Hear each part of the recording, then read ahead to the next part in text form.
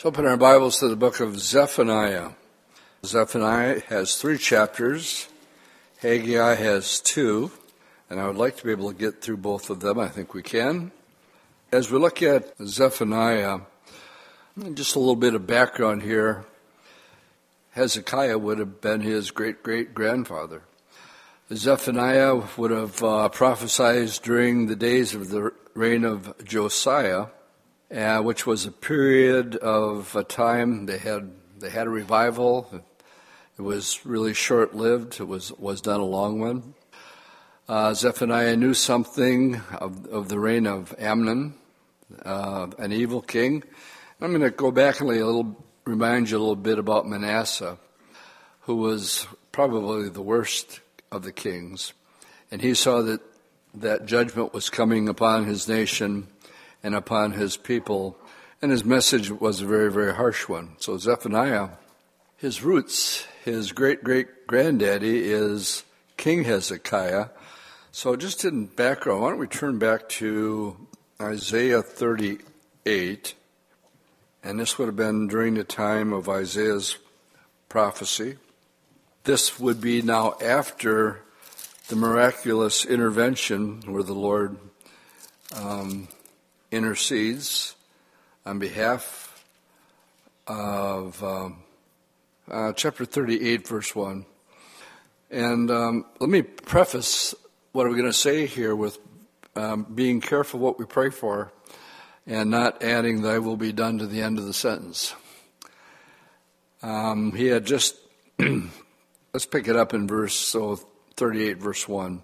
And we're going here to connect the dots between Zephaniah and his great-great-grandfather Hezekiah, who was a godly king.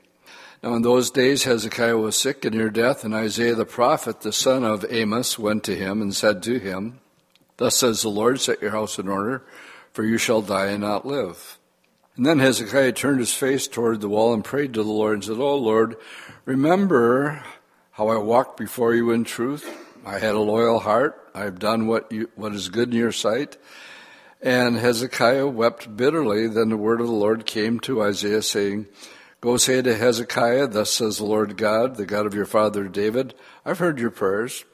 I've seen your tears, and I'm going to add 15 years to your life. So the Lord was going to call him home.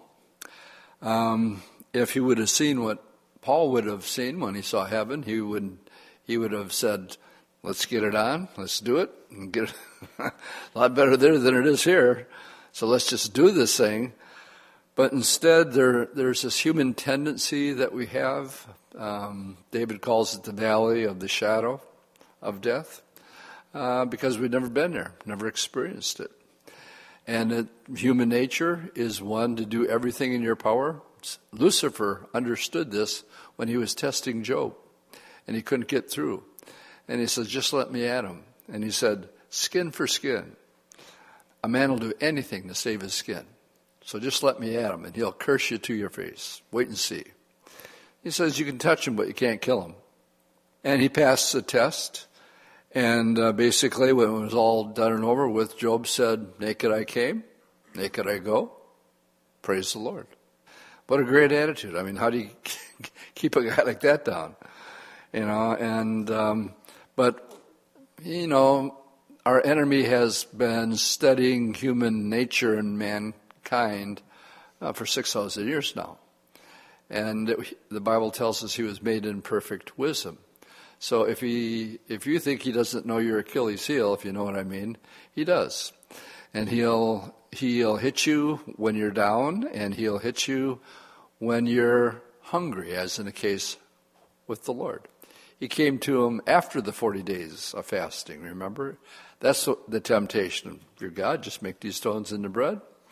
And that was a genuine temptation, because the Lord hungered after that period of time.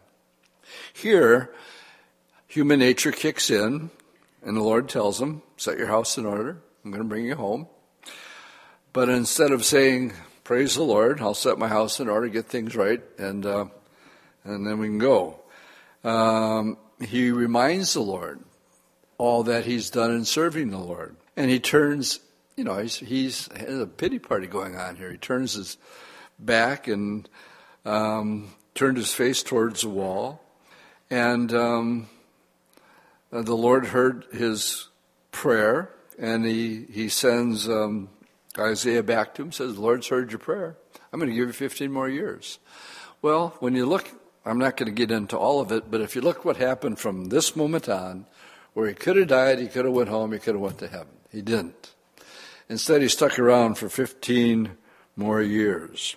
And it was during that period of time that two major things happened. And one of them was that he allowed, the Babylonians heard that he had gotten better, so they send a bunch of people over to say, gee, we're glad you're doing well, but they came from Babylon.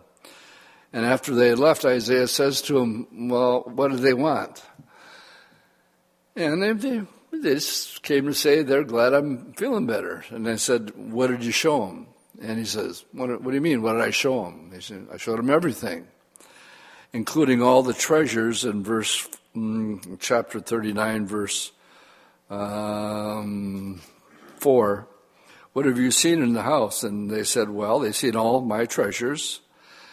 And then he prophesies to them. He says, behold, the days are coming when the Babylonians are going to come and nothing is going to be left. Then Hezekiah said to the word of the Lord, which you have spoken, verse 8, well, it's good, because at least it's not going to happen in my time. This guy couldn't care less about what was going to happen later on down the road.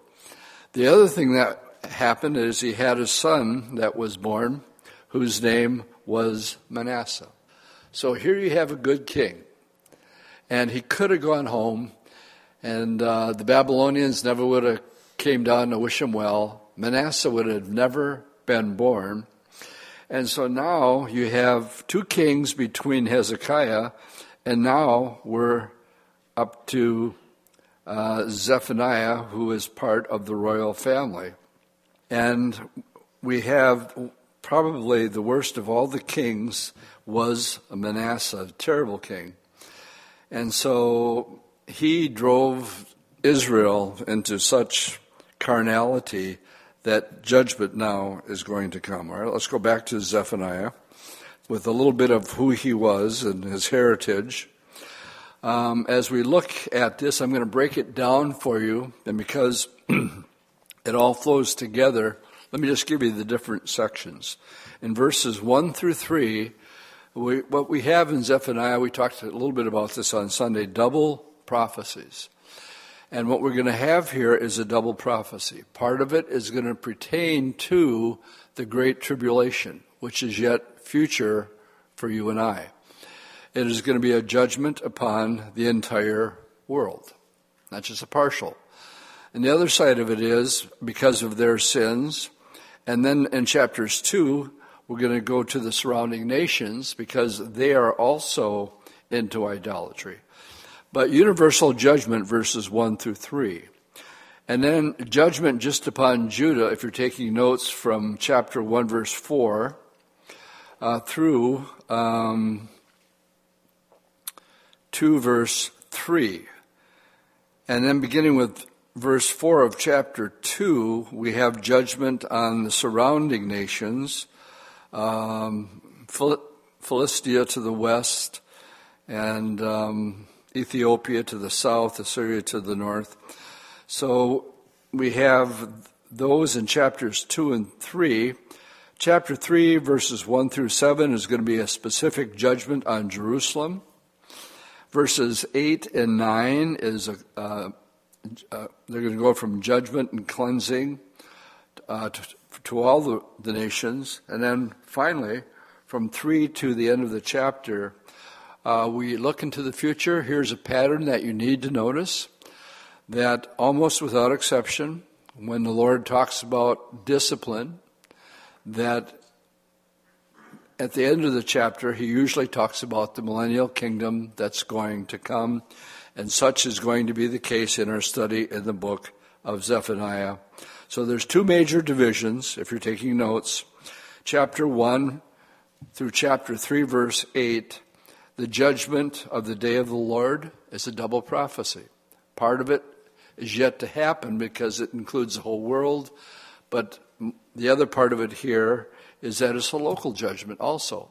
It's going to pertain not just to Judah and Jerusalem, but to Philistia, Assyria, and the surrounding nations. Ammon, I believe, is mentioned here, Ashkelon. So with that, verses 9 through 20 is the salvation of the day of the Lord. So it starts out heavy. It's a very heavy word that has to be given.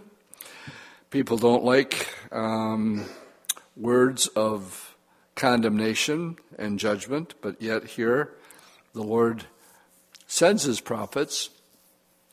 Even in the New Testament, the Lord commenting upon the ministry of the prophets, he said, which of the prophets didn't you kill? You know, you didn't like their message. You didn't believe what they had to say. And yet it's always mixed with God's grace and hope. That even though they're going to go through this terrible period of time, there's light at the end of the tunnel because the kingdom eventually is going to be established. Verses 1 through 3. The word of the Lord which came to Zephaniah, the son of Cushai, the son of Gedaliah, the son of Amariah, the son of Hezekiah, in the days of Josiah, the son of Ammon, the king of Judah. So he is ministering during a time Josiah was one of the best kings that Israel had. And there is revival going on, but it's short-lived and it doesn't last for long. And there's a whole study that we could talk about here, how people start out good with the Lord. There's a revival that takes place, and then they get caught up in the cares and riches of this world. They don't bring any fruit to perfection. Everything that the Lord had for them, they're probably on plan B instead of plan A. And it's, again, human nature. And one of the things that I liked about what the Lord said, it was his routine or his ritual or his routine to be in the synagogue. He said it was in the synagogue, which was his routine. And something that our generation has got away from is the routine of like Wednesday night Bible studies, prayer meetings on Saturday mornings, and, well, Sunday is the highlight of the week. And that should be the priority. But as time goes on, you get busy, you get wealthy, you get a lot of things that could challenge seeking first the kingdom of heaven. Now, that's a good place for an amen, whether you want to say it or not. We know the scriptures are clear. Seek first the kingdom of heaven. Why? Because wherever your heart is, that's where your treasure is. Where's your heart at? Well, give me your time schedule and I'll tell you exactly where your heart is at. And that can be convicting to everybody sitting here, including the guy behind the pulpit. It's the old saying, whenever I do this, three come back at me. So don't think I'm getting off on this one. For I will utterly consume all things from the face of the land, says the Lord. I will consume man and beast. I will consume the birds of the heavens, the fish of the sea, the stumbling blocks with the wicked. I will cut off man from the face of the land, says the Lord. So my title in verses 1 through 3 is a judgment of the whole world. And we know when we get to the bowl judgments that it says every living thing in the sea died. And now here's a reference to it here. The seal judgments, the trumpet judgments, I like to call the third judgments. When that hits, only a third of the creatures in the sea die. Only a third of the green grass is burnt up. Only a third of the pure water is polluted. But here is something that is yet future. Now, cause and effect. Because God is righteous, then he upholds the law. And again, the simplest way to identify this is if you get a speeding ticket and you're doing 75 and a 25, you're busted, period. And you can say, gee, my foot must have been stuck to the accelerator, or I had this dentist appointment that I was going to be late for. And, the officer's sitting there looking at you like, you can talk all you want to, but you're getting a ticket. Why? Because you're 50 miles an hour over the speed limit. You can argue it in court, but it's not going to do you any good. That'll be $170, 3 points off. What do you call that? Well, we call it justice. Because if everybody went 75 miles an hour into 25, a lot more people would be dead. There's a good reason for the law. There's a reason Paul says in the New Testament that if the law didn't come, then I wouldn't even know that it was wrong for me to covet. But when the law came and it says, thou shalt not steal, it made me a stealer. And when it says I should not bear false witness and I lie about something, all of a sudden I'm a liar. And I'm guilty. Why? Because the law says so. So they have broken God's statutes. And justice can only mean judgment. So we read in verse 4, I will stretch out my hand against Judah, against all the inhabitants of Jerusalem. I will cut off every trace of Baal from this place. The name of the idolatrous priest with the pagan priest, those who worship the host of heaven, on the housetops, those who worship and swear oaths by the Lord, but who also swear by Milcom, those who have turned back from following the Lord and have not sought the Lord nor inquired of him. As Christians, we simply say it was a person who walked with the Lord for a season, but now he's backslidden and is no longer walking with the Lord. You've heard that terminology. That should put a good, healthy fear of the Lord in our hearts. And all the more reason. In the New Testament, it tells us, Paul says, as you see the day approaching, then don't forsake the assembling of yourselves together as you see the day approaching. Simple question. Do we see the day approaching? Answer is yes. So what's our instruction? Not forsake the assembling of yourselves together. But unfortunately, the thing that I think that holds the church together is primarily Acts chapter 2, verse 42, the apostles' doctrine, prayer, communion, and fellowship. And the most important part there is the apostles' doctrine, or the teaching of the word. Paul said to Timothy, preach the word. Be instant, in season and out of season. I think the glue that keeps the true church together is the Word of God and being in the Word of God. And then, of course, fellowship and then communion.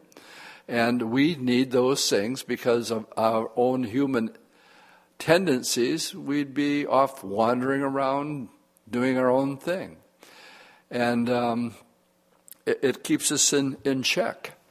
So having that as a pattern of life and setting your priorities on what's most important. Well, what does the Bible say is most important?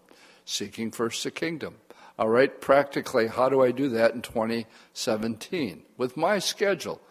Dwight, if you knew my schedule, you wouldn't be talking like you're talking. I don't care what your schedule is.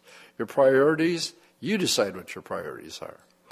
And the ball's in your court. And I'm especially talking to the dads right now and the men. Who are supposed to be setting the tone and example. Not that the woman can't, but it really falls on dad's shoulders. Verse 7, be silent in the presence of the Lord God, for the day of the Lord is at hand. For the Lord has prepared a sacrifice. He has invited his guest, and it shall be in the day of the Lord's sacrifice that I will punish the princes of the king's children, and as such as are clothed with foreign apparel, and the same day I will punish all those who leap over their threshold, who fill their masters' houses with violence and deceit. And there shall be on that day, says the Lord, the sound of a mournful cry from the fish gate, and wailing from the second gate, and a loud crashing from the hills. Wail, you inhabitants of Mektish, for all the merchants' people are cut down, and all those who handle money are cut off. We're told in James 5, verse 1, actually to warn people that are very wealthy.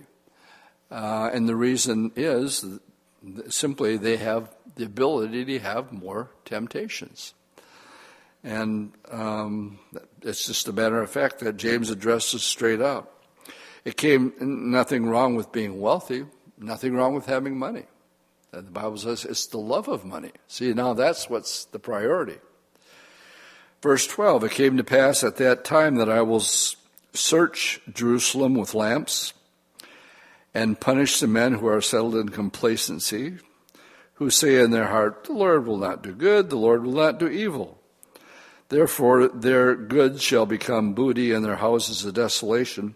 They shall build houses, but not inhabit them. They shall plant vineyards, but not drink their wine. The great day of the Lord is near. It is near and hastens quickly. The noise of the day of the Lord is bitter. There the mighty men will cry out. The day is a day of wrath, a day of trouble, distress, devastation, desolation, day of darkness and gloominess, a day of clouds and thick darkness, a day of trumpet and alarm against the fortified cities and against the high towers. I will bring disaster upon men. They will walk like blind men because they have sinned against the Lord. Their blood shall be poured out like dust and their flesh like refuge. Neither their silver nor their gold shall be able to deliver them in the day of the Lord's wrath.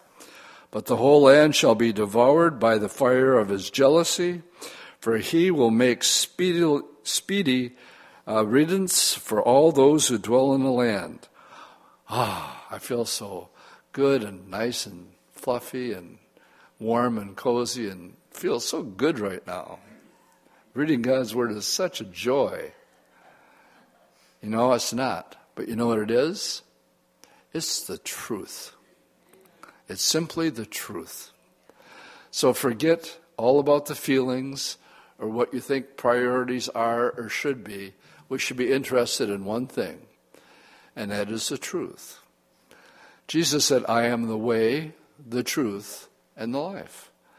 And I was hearing it, I don't know where, it's on some Christian radio station. I think it was Searing, could have been a WEMI family. But the point that was being made is, Jesus didn't say that. And I think it had to do with the sexual immorality or something, and probably on a homosexual issue. And the comment was, Jesus never said that. We call them red-letter Christians because the Lord doesn't directly address homosexuality. He does address the issue of adultery and sin. The woman caught in the act of adultery. She got saved during the process. And when she got saved, the Lord looked down at her and said, where are your accusers? And they're not here, Lord. What happened during this whole thing? Well, Jesus became Lord. And then he could say to her, and neither do I condemn thee. He did not condemn her, but he did not condone her sin. What was the rest of the sentence? Go and sin no more. He wasn't saying adultery was okay. He said adultery is sin. And she was an adulterer until she got busted. And, the Lord couldn't handle the hypocrisy of these other guys. The big news right now tonight is Matt Laurie. Is that his name? Well, evidently he's been a sexual predator for years. So I don't know if that's true or not true. But be careful that your sin won't find you out. He's one of the most famous men in America. And he's been busted for these things. And he lost his job. Well, what do you call that? Justice. Because it's sin, and even non-believers are holding him accountable. So what we have in the first chapter here is twofold. We're talking about a time that's going to come. Nobody likes or wants to talk about judgment or sin. And yet, how can you teach through the book of Zephaniah and not deal with the day of the wrath of the Lord and the society that we live in today where sexual promiscuity is off the charts? And, he was just a guy that got away with it for a long time. Chapter 2, call to repentance. So from chapter 2, this actually goes down to verse 3. The Lord it's a separate issue. The Lord is asking them to do what the woman who got caught in the act of adultery did. Well, she did repent. And she was grieved in her heart for her lifestyle. So in verse 1, gather yourselves together, yes, together, O undesirable nation, before the decree is issued, before the day passes like chaff, before the Lord's fierce anger comes upon you, before the day of the Lord's anger comes upon you. Seek the Lord, all you meek of the earth, who have upheld his justice. Seek righteousness, seek humility. It may be that you will be hidden in the day of the Lord's anger. So here's a plea on the part of the Lord where he says, seek the Lord and do it meekly.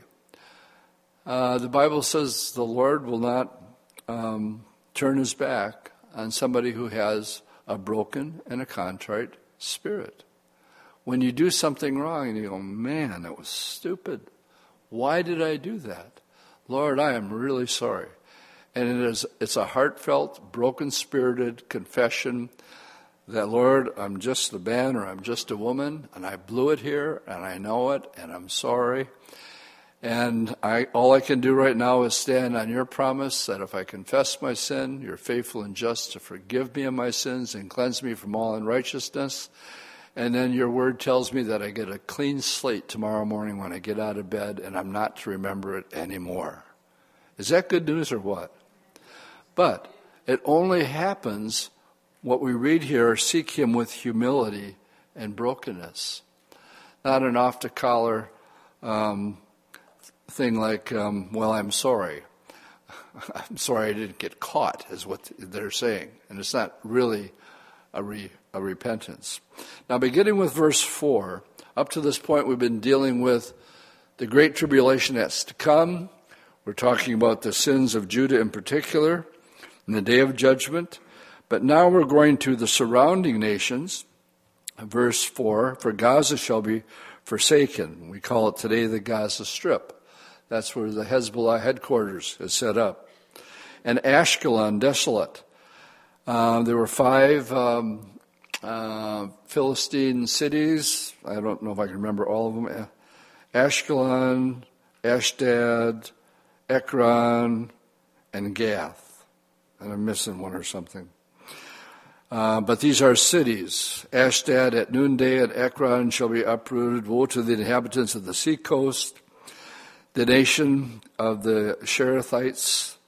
And the word of the Lord is against you, O land of Philistines.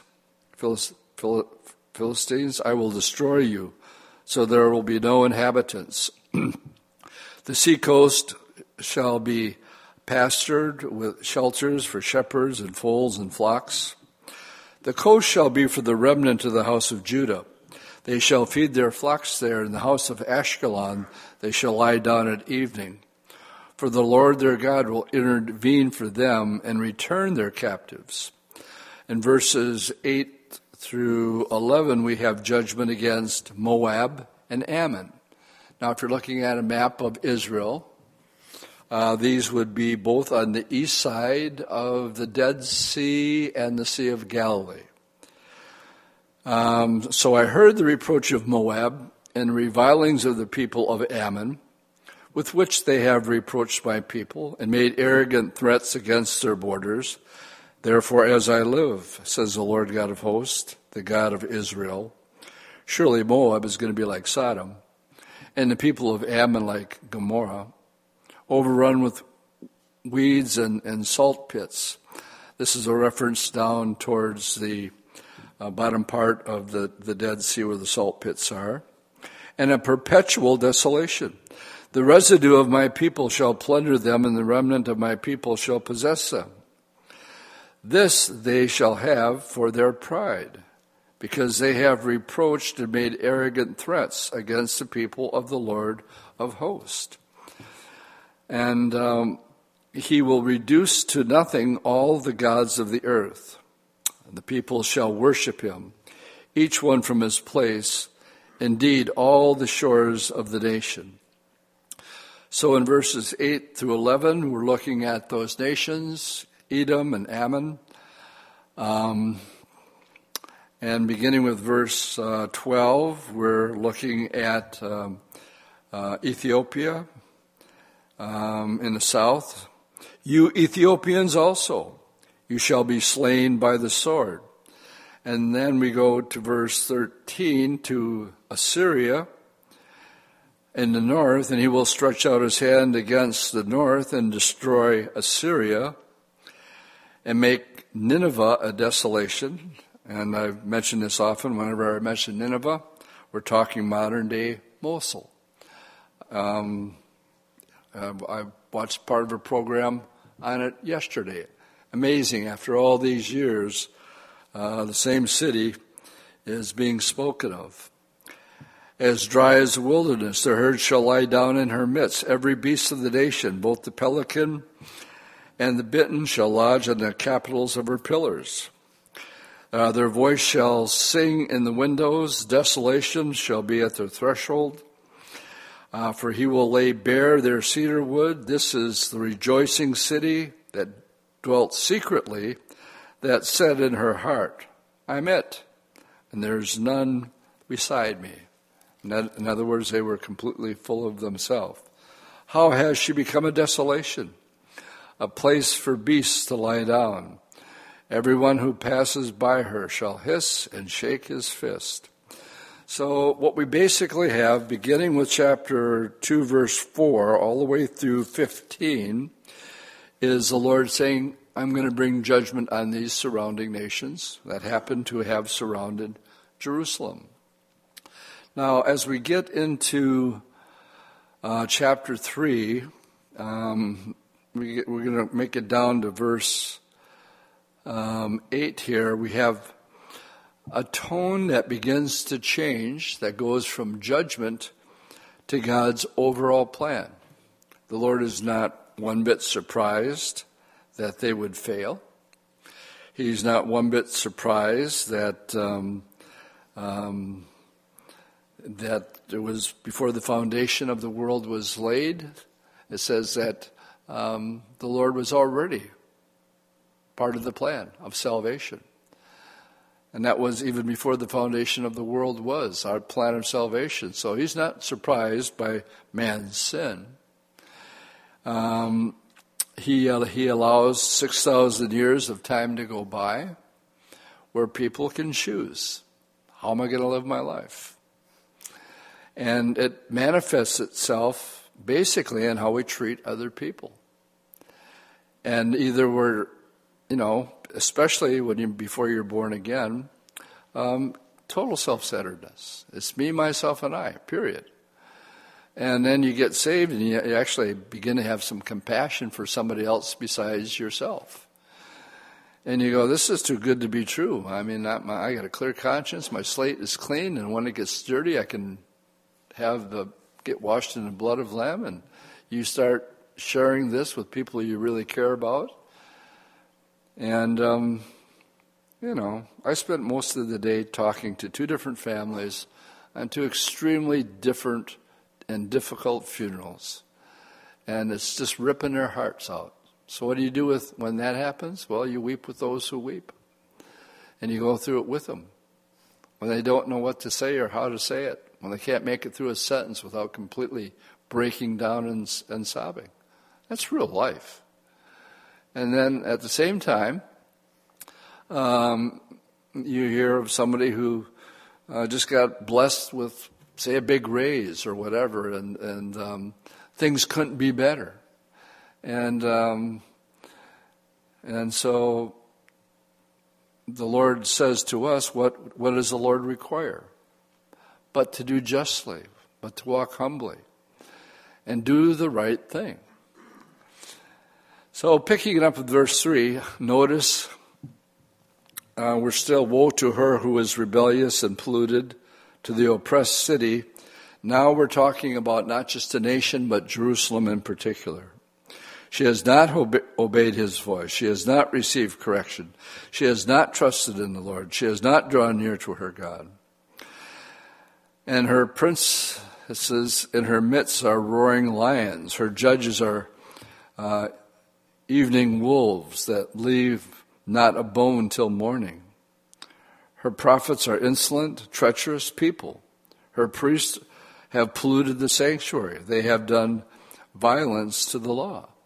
Well, Jerusalem is the epicenter of all of God's promises, where the temple would be built and where people would come and worship the Lord.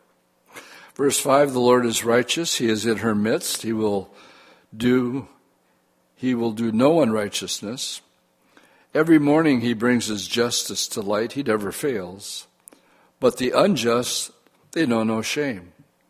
I have cut off nations. Their fortresses are devastated. I have made their streets desolate, with none passing by. Their cities are destroyed. There is no inhabitants.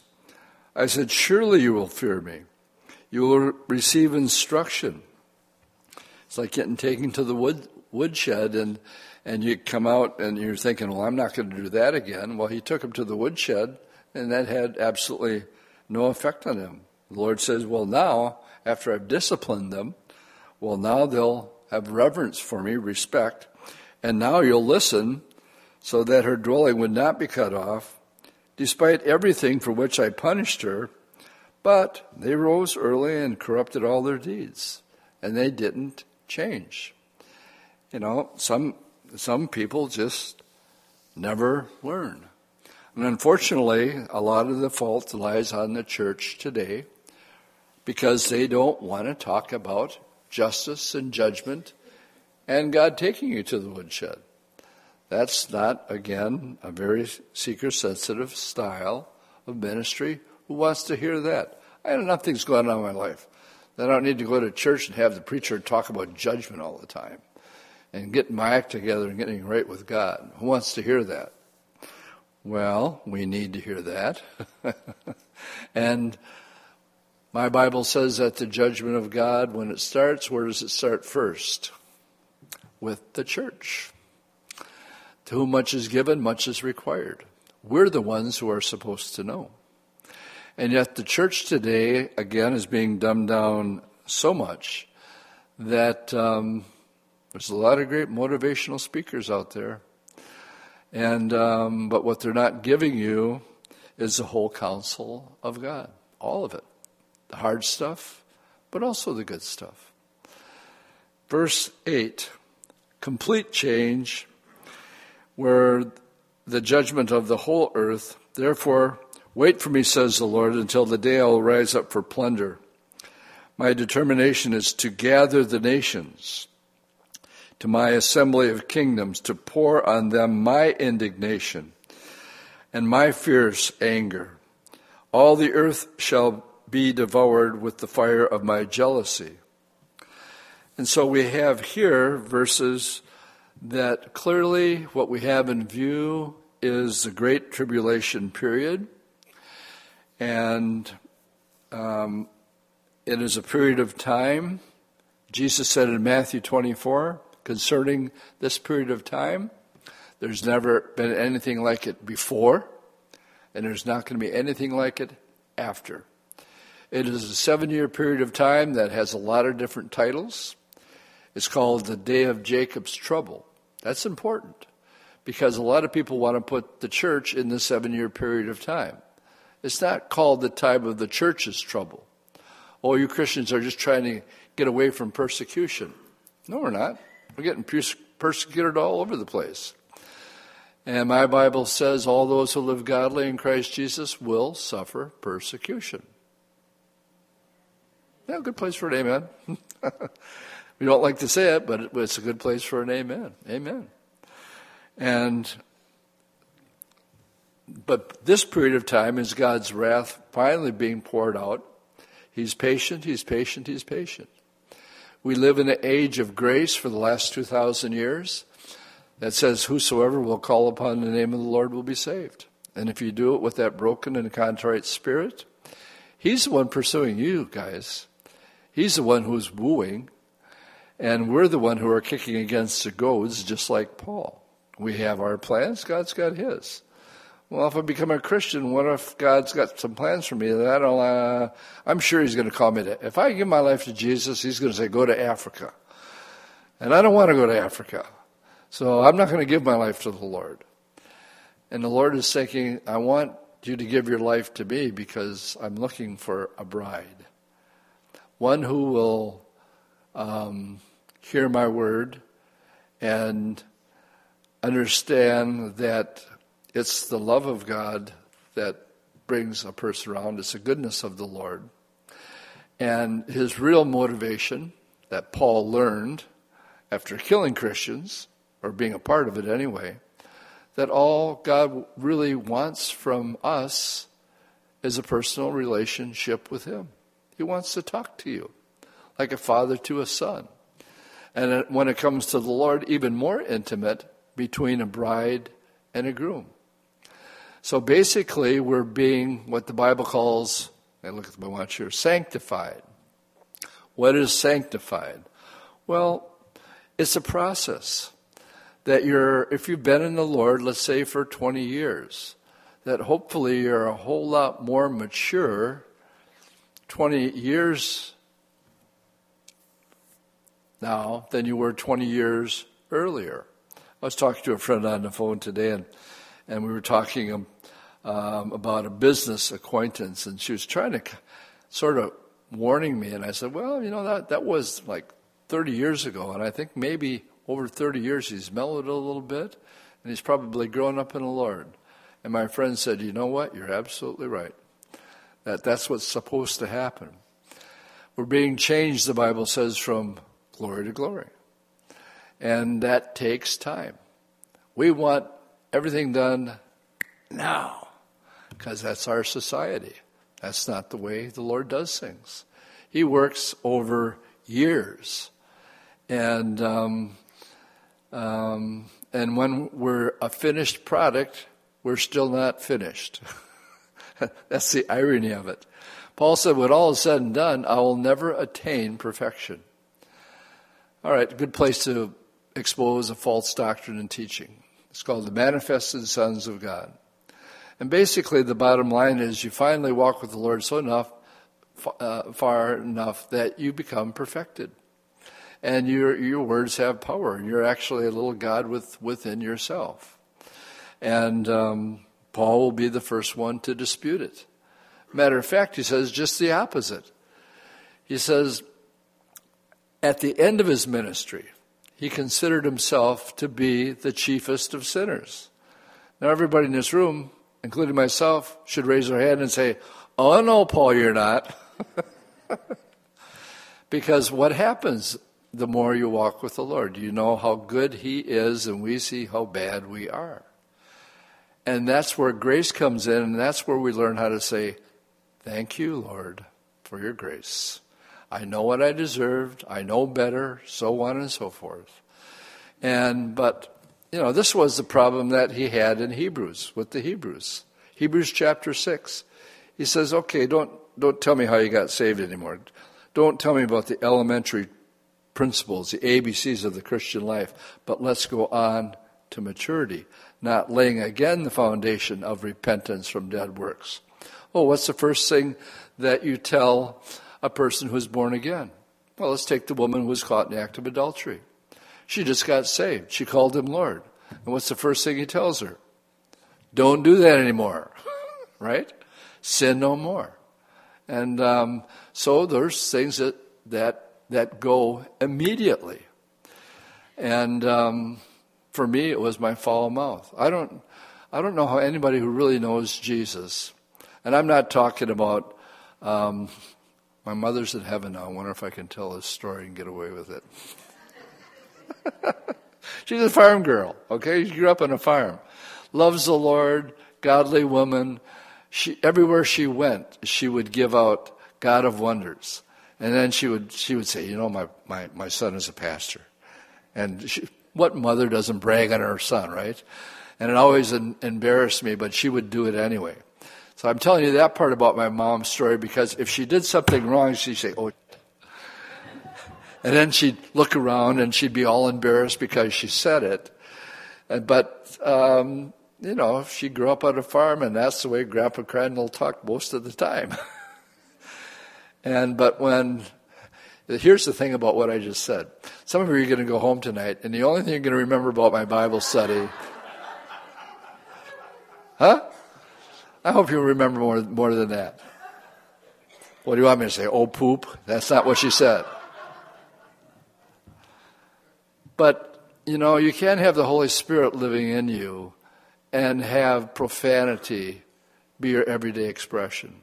Boy, I got some relatives that are not born again, and they can't make it through a sentence without a GD or a JC. It's just, and it's like breathing to them. They don't even think anything of it. I mean, absolutely nothing. And it's so uncomfortable for any of the family members that know the Lord. You just, because now you're talking about my Savior. You're talking about my Lord. And they don't know any better. And you know what? I don't expect them to do anything other than that. I don't. Because they're not born again yet. They don't have that conviction inside. So what do? You cut them a lot of slack and a lot of grace. And you take as much of it as you can. And you get your witness in as best you can. I got to keep going. So up to verse, we finished where the Lord is going to bring that judgment upon the whole earth. Verse 9, for I will restore to the peoples a pure language, for they all will call on the name of the Lord to serve him with one accord. All right? I touched on this as a prophecy that was fulfilled by a man named Ben-Yehuda, who when he came back to Israel during the Zionist movement, he would not speak in any language except Hebrew. If you came to his house, you better know Hebrew, or you weren't talked to. He would not talk to his son except in Hebrew. And because of that and his insistency on bringing back Hebrew that had not been spoken for 2,500 years, even in the Lord's time, it wasn't the main language. It was a priestly language, and people could speak it, but it wasn't the main language. But here, this is a prophecy. The pure language is that of speaking Hebrew, and that will be restored, and it is restored today.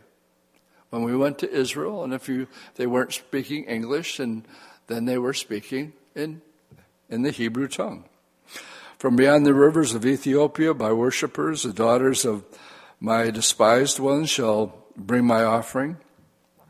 In that day you shall not be ashamed for all your deeds in which you transgressed against me. For then I will take you away from your midst, for those who rejoice in your pride, and you shall no longer be haughty in my holy mountain. I will leave you in your midst, a meek and a humble people. And they shall trust in the name of the Lord, and the remnant of Israel shall do no unrighteousness and speak no lies. Nor shall a deceitful tongue be found in their mouth, for they shall feed their flock and lie down, and no one shall make them afraid. Sing, O daughters of Zion, shout, O Israel. Be glad and rejoice with all of your heart, O daughters of Jerusalem. The Lord has taken away your judgment. He has cast out your enemy. The King of Israel, the Lord, is in your midst. You shall see disaster no more. No more pain, no more sorrow. In that day it shall be said to Jerusalem, do not fear. Zion, let not your hand be weakened. The Lord your God is in your midst. The mighty one will save. He will rejoice over you with gladness. He will quiet you in his love. He will rejoice over you with singing. That's an interesting verse right there. I will gather those who sorrow over the appointed assembly who are among you, to whom its reproach is a burden. Behold, at that time I will deal with all who afflict you. I will save the lame and gather those who were driven out, and I will appoint them for praise and fame in every land where they were put to shame. At that time I will bring you back, even at the time I gather you, and I will give you fame and praise among all the peoples of the earth when I return your captives before your eyes, says the Lord. And so in Zephaniah, let's go through it quickly in review. We have two things going on. All judgment, chapters 1, 3 through 8, and from verses chapter 3, 9 through 20, we have the salvation and the day of the Lord. Now, in the book of Haggai, it's only 2 chapters long.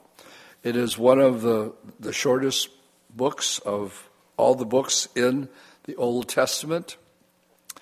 And here, Haggai was a prophet to the restored remnant who returned to Jerusalem after the 70 years in captivity. So let's do a switch in our mind here where we're at. In the book of Haggai, it's sort of the time frame is he's in the form of encouraging people to come back to a city that's been completely devastated by Nebuchadnezzar. And in the study of Israel, we'll note how important it is to consider the historical books along with the prophetic books. There is a little cluster of books that belong together: Ezra, Nehemiah, and Esther. And that's for the historical records. Haggai, which we're studying here, Zechariah, and Malachi deal more with the prophetic. So one is historic primarily, and Haggai, the one we're about to study, Zechariah and Malachi, they are more on the prophetic edge. We just did a study on Sunday on Zechariah, and we showed you the lampstands. And we didn't know who they were until we got to Revelation 11. What was a prophecy? A very significant prophecy that dealt with the anointing of the 2 witnesses for the first 3.5 years of the tribulation. Also, the book of Daniel should be studied first. I say this all the time. You cannot understand Revelation unless you understand the book of Daniel. These supplementary minor prophets, like the one we're going to study right now, is Daniel told them that they were going to go into captivity. Did that happen? Yes. And when it was time to go home, he was reading Jeremiah, and he says, it's time to go home. Well, in the book of Nehemiah, it's more of a historical aspect because now they can go home, but nobody wants to leave Babylon. They're all settled in, and Jerusalem's just a waste dump. Who wants to go there? And it bums Nehemiah out.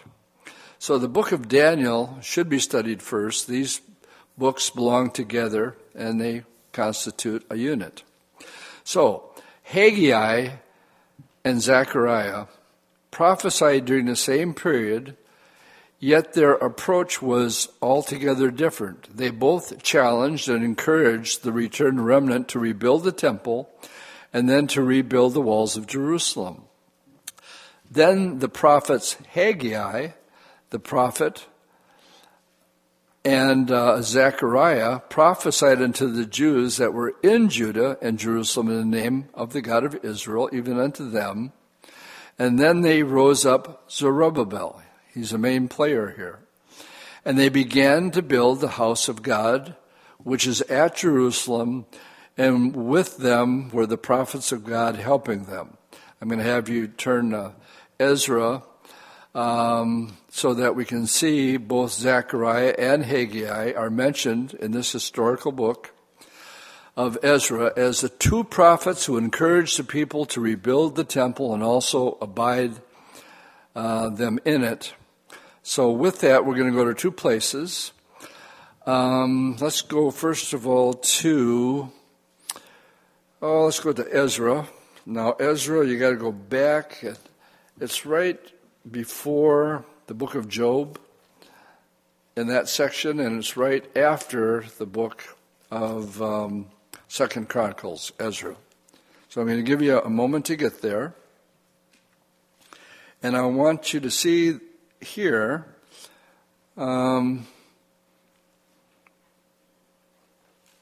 if we're just reading verse 1 of chapter 5, it says, and the prophets Haggai and Zechariah. So they're put together. If you go to chapter 6, picking it up, in verse 14, we read, so the elders of the Jews built and they prospered through the prophesying of Haggai and the prophet Zechariah, the son of Iddo. And they built and finished it according to the commandment of the God of Israel, and according to the command of Cyrus, Darius, and Artaxerxes, the king of Persia. Now again, this decree was given, this ties in the book of Nehemiah, because that's who gave the decree, which is a major, how much time I got here? It's a major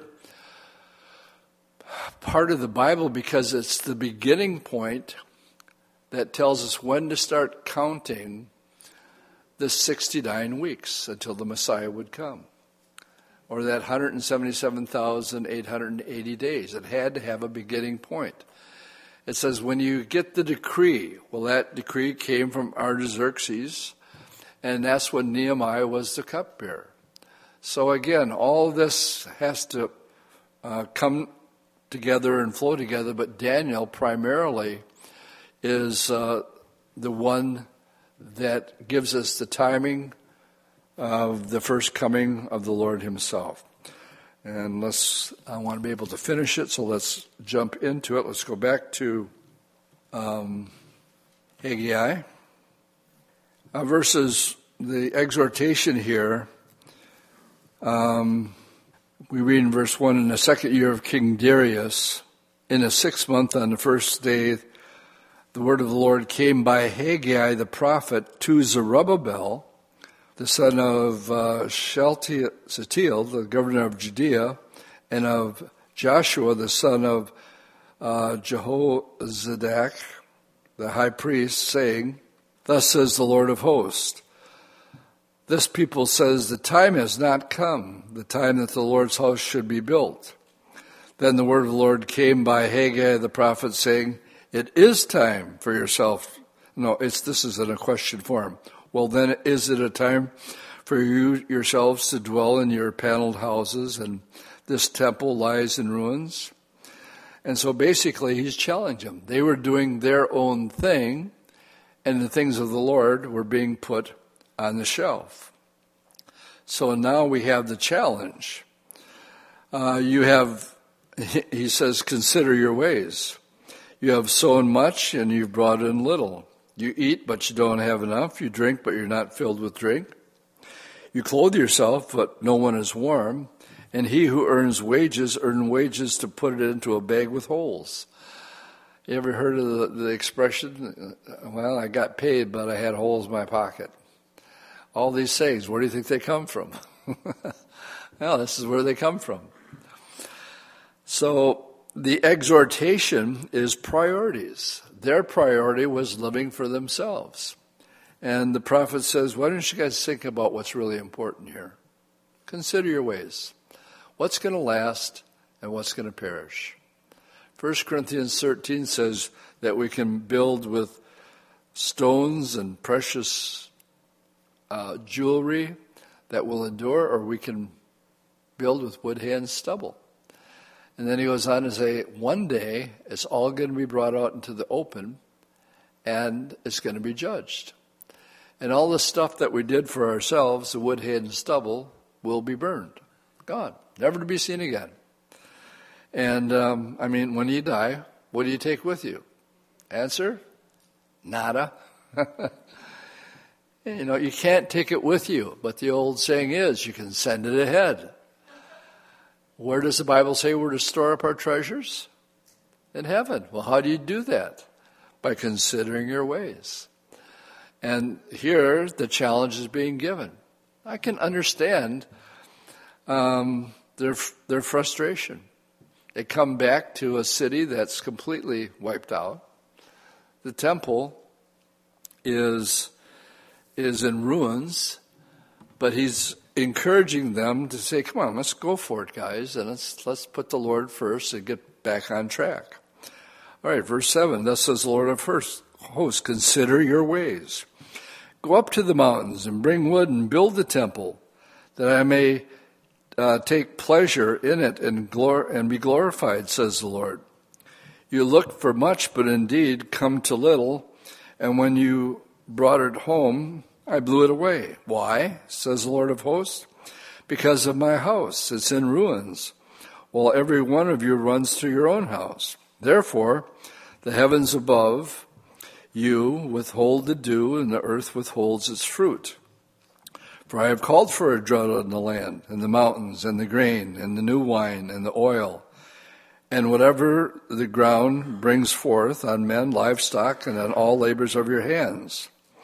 Then Zerubbabel, all right, we talked about him, and Joshua, the high priest, and all the remnant of the people, they obeyed the voice of the Lord their God, and the words of Haggai the prophet, as the Lord their God had sent him, and the people feared in the presence of the Lord.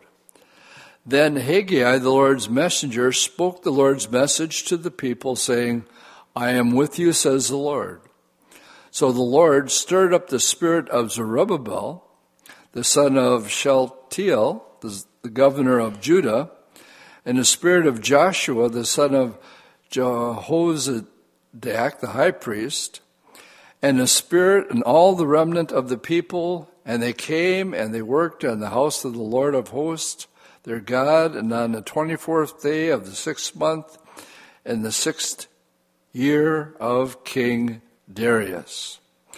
And now we have the people at work on the job. And let's just read the first, we're going to go to Ezra 3 again, but I want to read the first couple of verses here.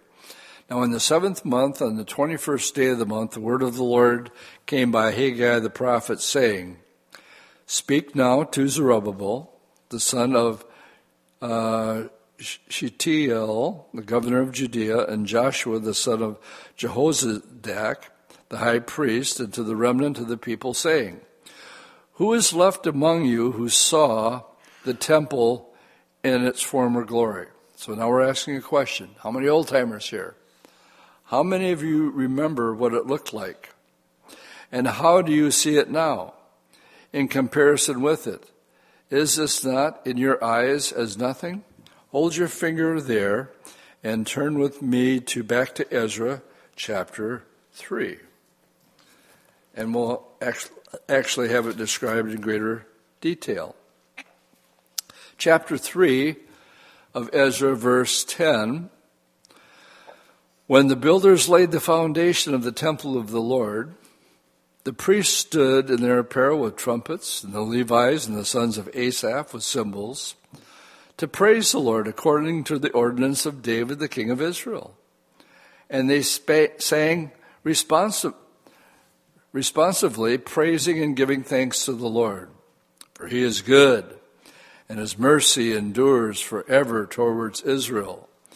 And all the people shouted with a great shout when they praised the Lord, because the foundation of the house of the Lord was laid. Now this is after Solomon's temple was destroyed, after they've been in captivity. They come back, nobody's doing nothing. This is where the book of Nehemiah comes in. He hears this, he's bummed out. And we have the decree given to go back and rebuild it. And now it's done. The foundation is done. But, verse 12, many of the priests and the Levites and the heads of the father's house who were old men, who had seen the first temple, they wept with a loud voice when the foundation of the temple was laid before their eyes. Yet many shouted aloud for joy, so that the people could not discern the noise of the shouts of the joy from the noise of the weeping of the people. For the people shouted with a loud shout, and the sound was heard afar off. Are you following what's happening here? The old-timers remember the glory of Solomon's temple. Let's go back and we'll finish our study tonight. So when we read in Haggai, in verse 3, the question he asks, all right, old-timers, raise your hand. And he says, I want to know who is around. And how does this compare? I know what you're thinking, that this is nothing. This foundation is nothing compared to what Solomon's temple. The young guys didn't care. They were praising the Lord, shouting hallelujah. And the old men were crying, saying, man, we're not talking apples and apples here at all. Now, let's read verse 4. Yet now be strong, Zerubbabel, says the Lord, and be strong, Joshua, and be strong, all you people of the land, says the Lord, and work, for I am with you, says the Lord of hosts. According to the word that I covenanted with you when you came out of Egypt. And so my spirit remains among you. Do not fear. For thus says the Lord of hosts, once more, it is a little while, and I will shake heaven and earth and the sea and the dry land. And I will shake all nations, and they shall come to the desire of all nations, and I will fill this temple with glory, says the Lord of hosts. All right, we're touching on Sunday's text right here. And that's all I'm going to tell you for now. The silver is mine, the gold is mine, says the Lord of hosts. The glory of this latter temple shall be greater than the former, says the Lord of hosts. And this place I will give peace, says the Lord of hosts. Verses 10 through 14 is the disobedient of the remnant. On the 24th day of the 9th month in the second year of Darius, the word of the Lord came by Haggai the prophet, saying, thus says the Lord of hosts, now ask the priest concerning the law, saying, if one carries holy meat in the fold of his garment, and with the edges he touches bread or stew, wine or oil or any food, will it become holy? Then the priests answered and said, no.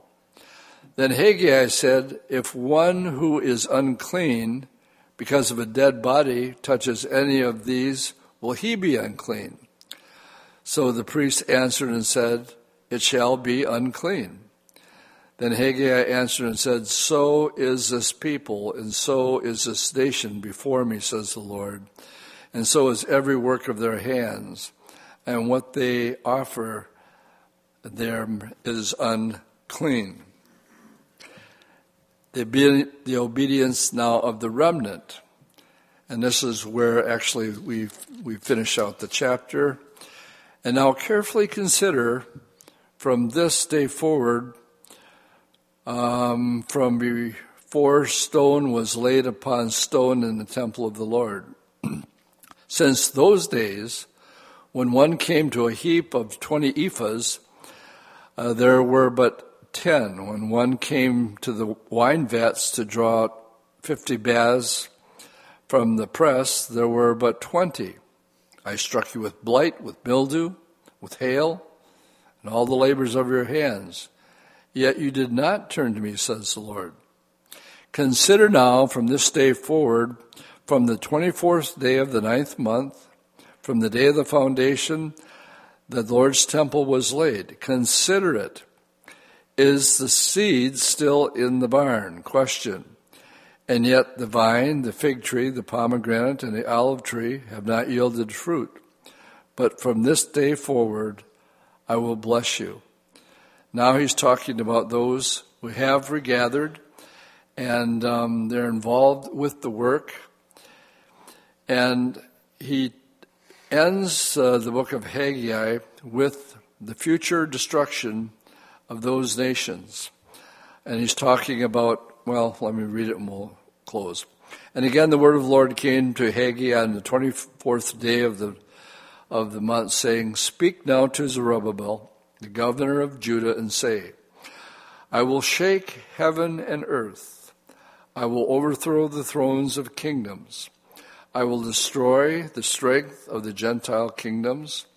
I will overthrow the chariots and those who ride in them. The horses and their riders shall come down, every one by the sword of his brother.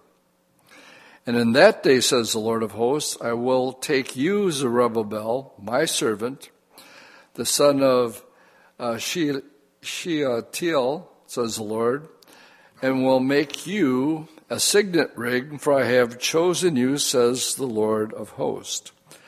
This guy, his lineage actually goes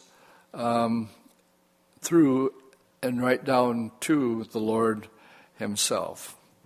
We made it through Zephaniah and Haggai, and the main point that we'll leave you with tonight, double prophecy.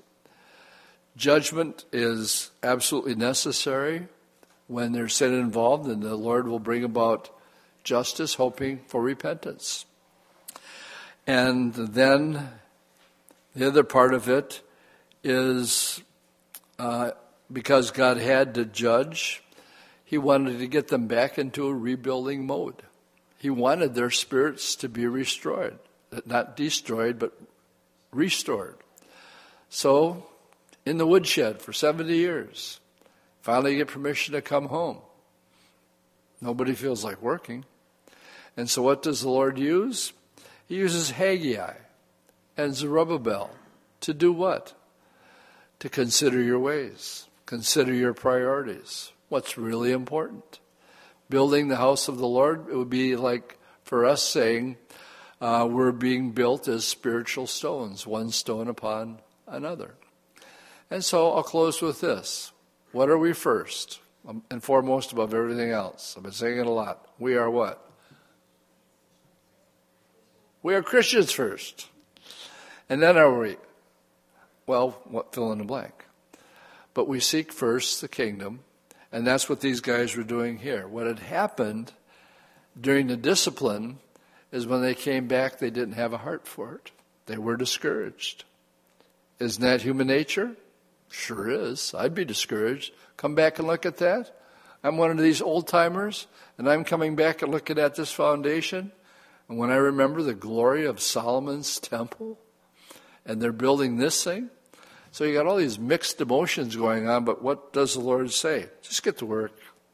Take it a day at a time. Make your priorities, little by little.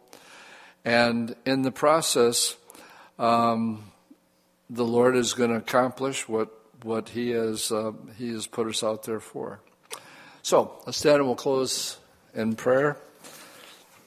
Lord, I thank you for your word tonight as we were able to get through Zephaniah and Haggai. And Lord, as we consider the differences in the books, the one thing they have in common is that there is another judgment that's going to come. And as we see these double prophecies here, that you're not going to hold people not accountable that have rejected your own Son that you sent into this world. As Psalm 2 says, why do the nations rage and plot this foolish, vain thing that they think they can fight against our Creator? And so we see this scattered throughout the Scriptures, Lord. Might we be exhorted through the study tonight to just keep the main thing, and allow you to be first in our lives. In Jesus' name I pray. Amen.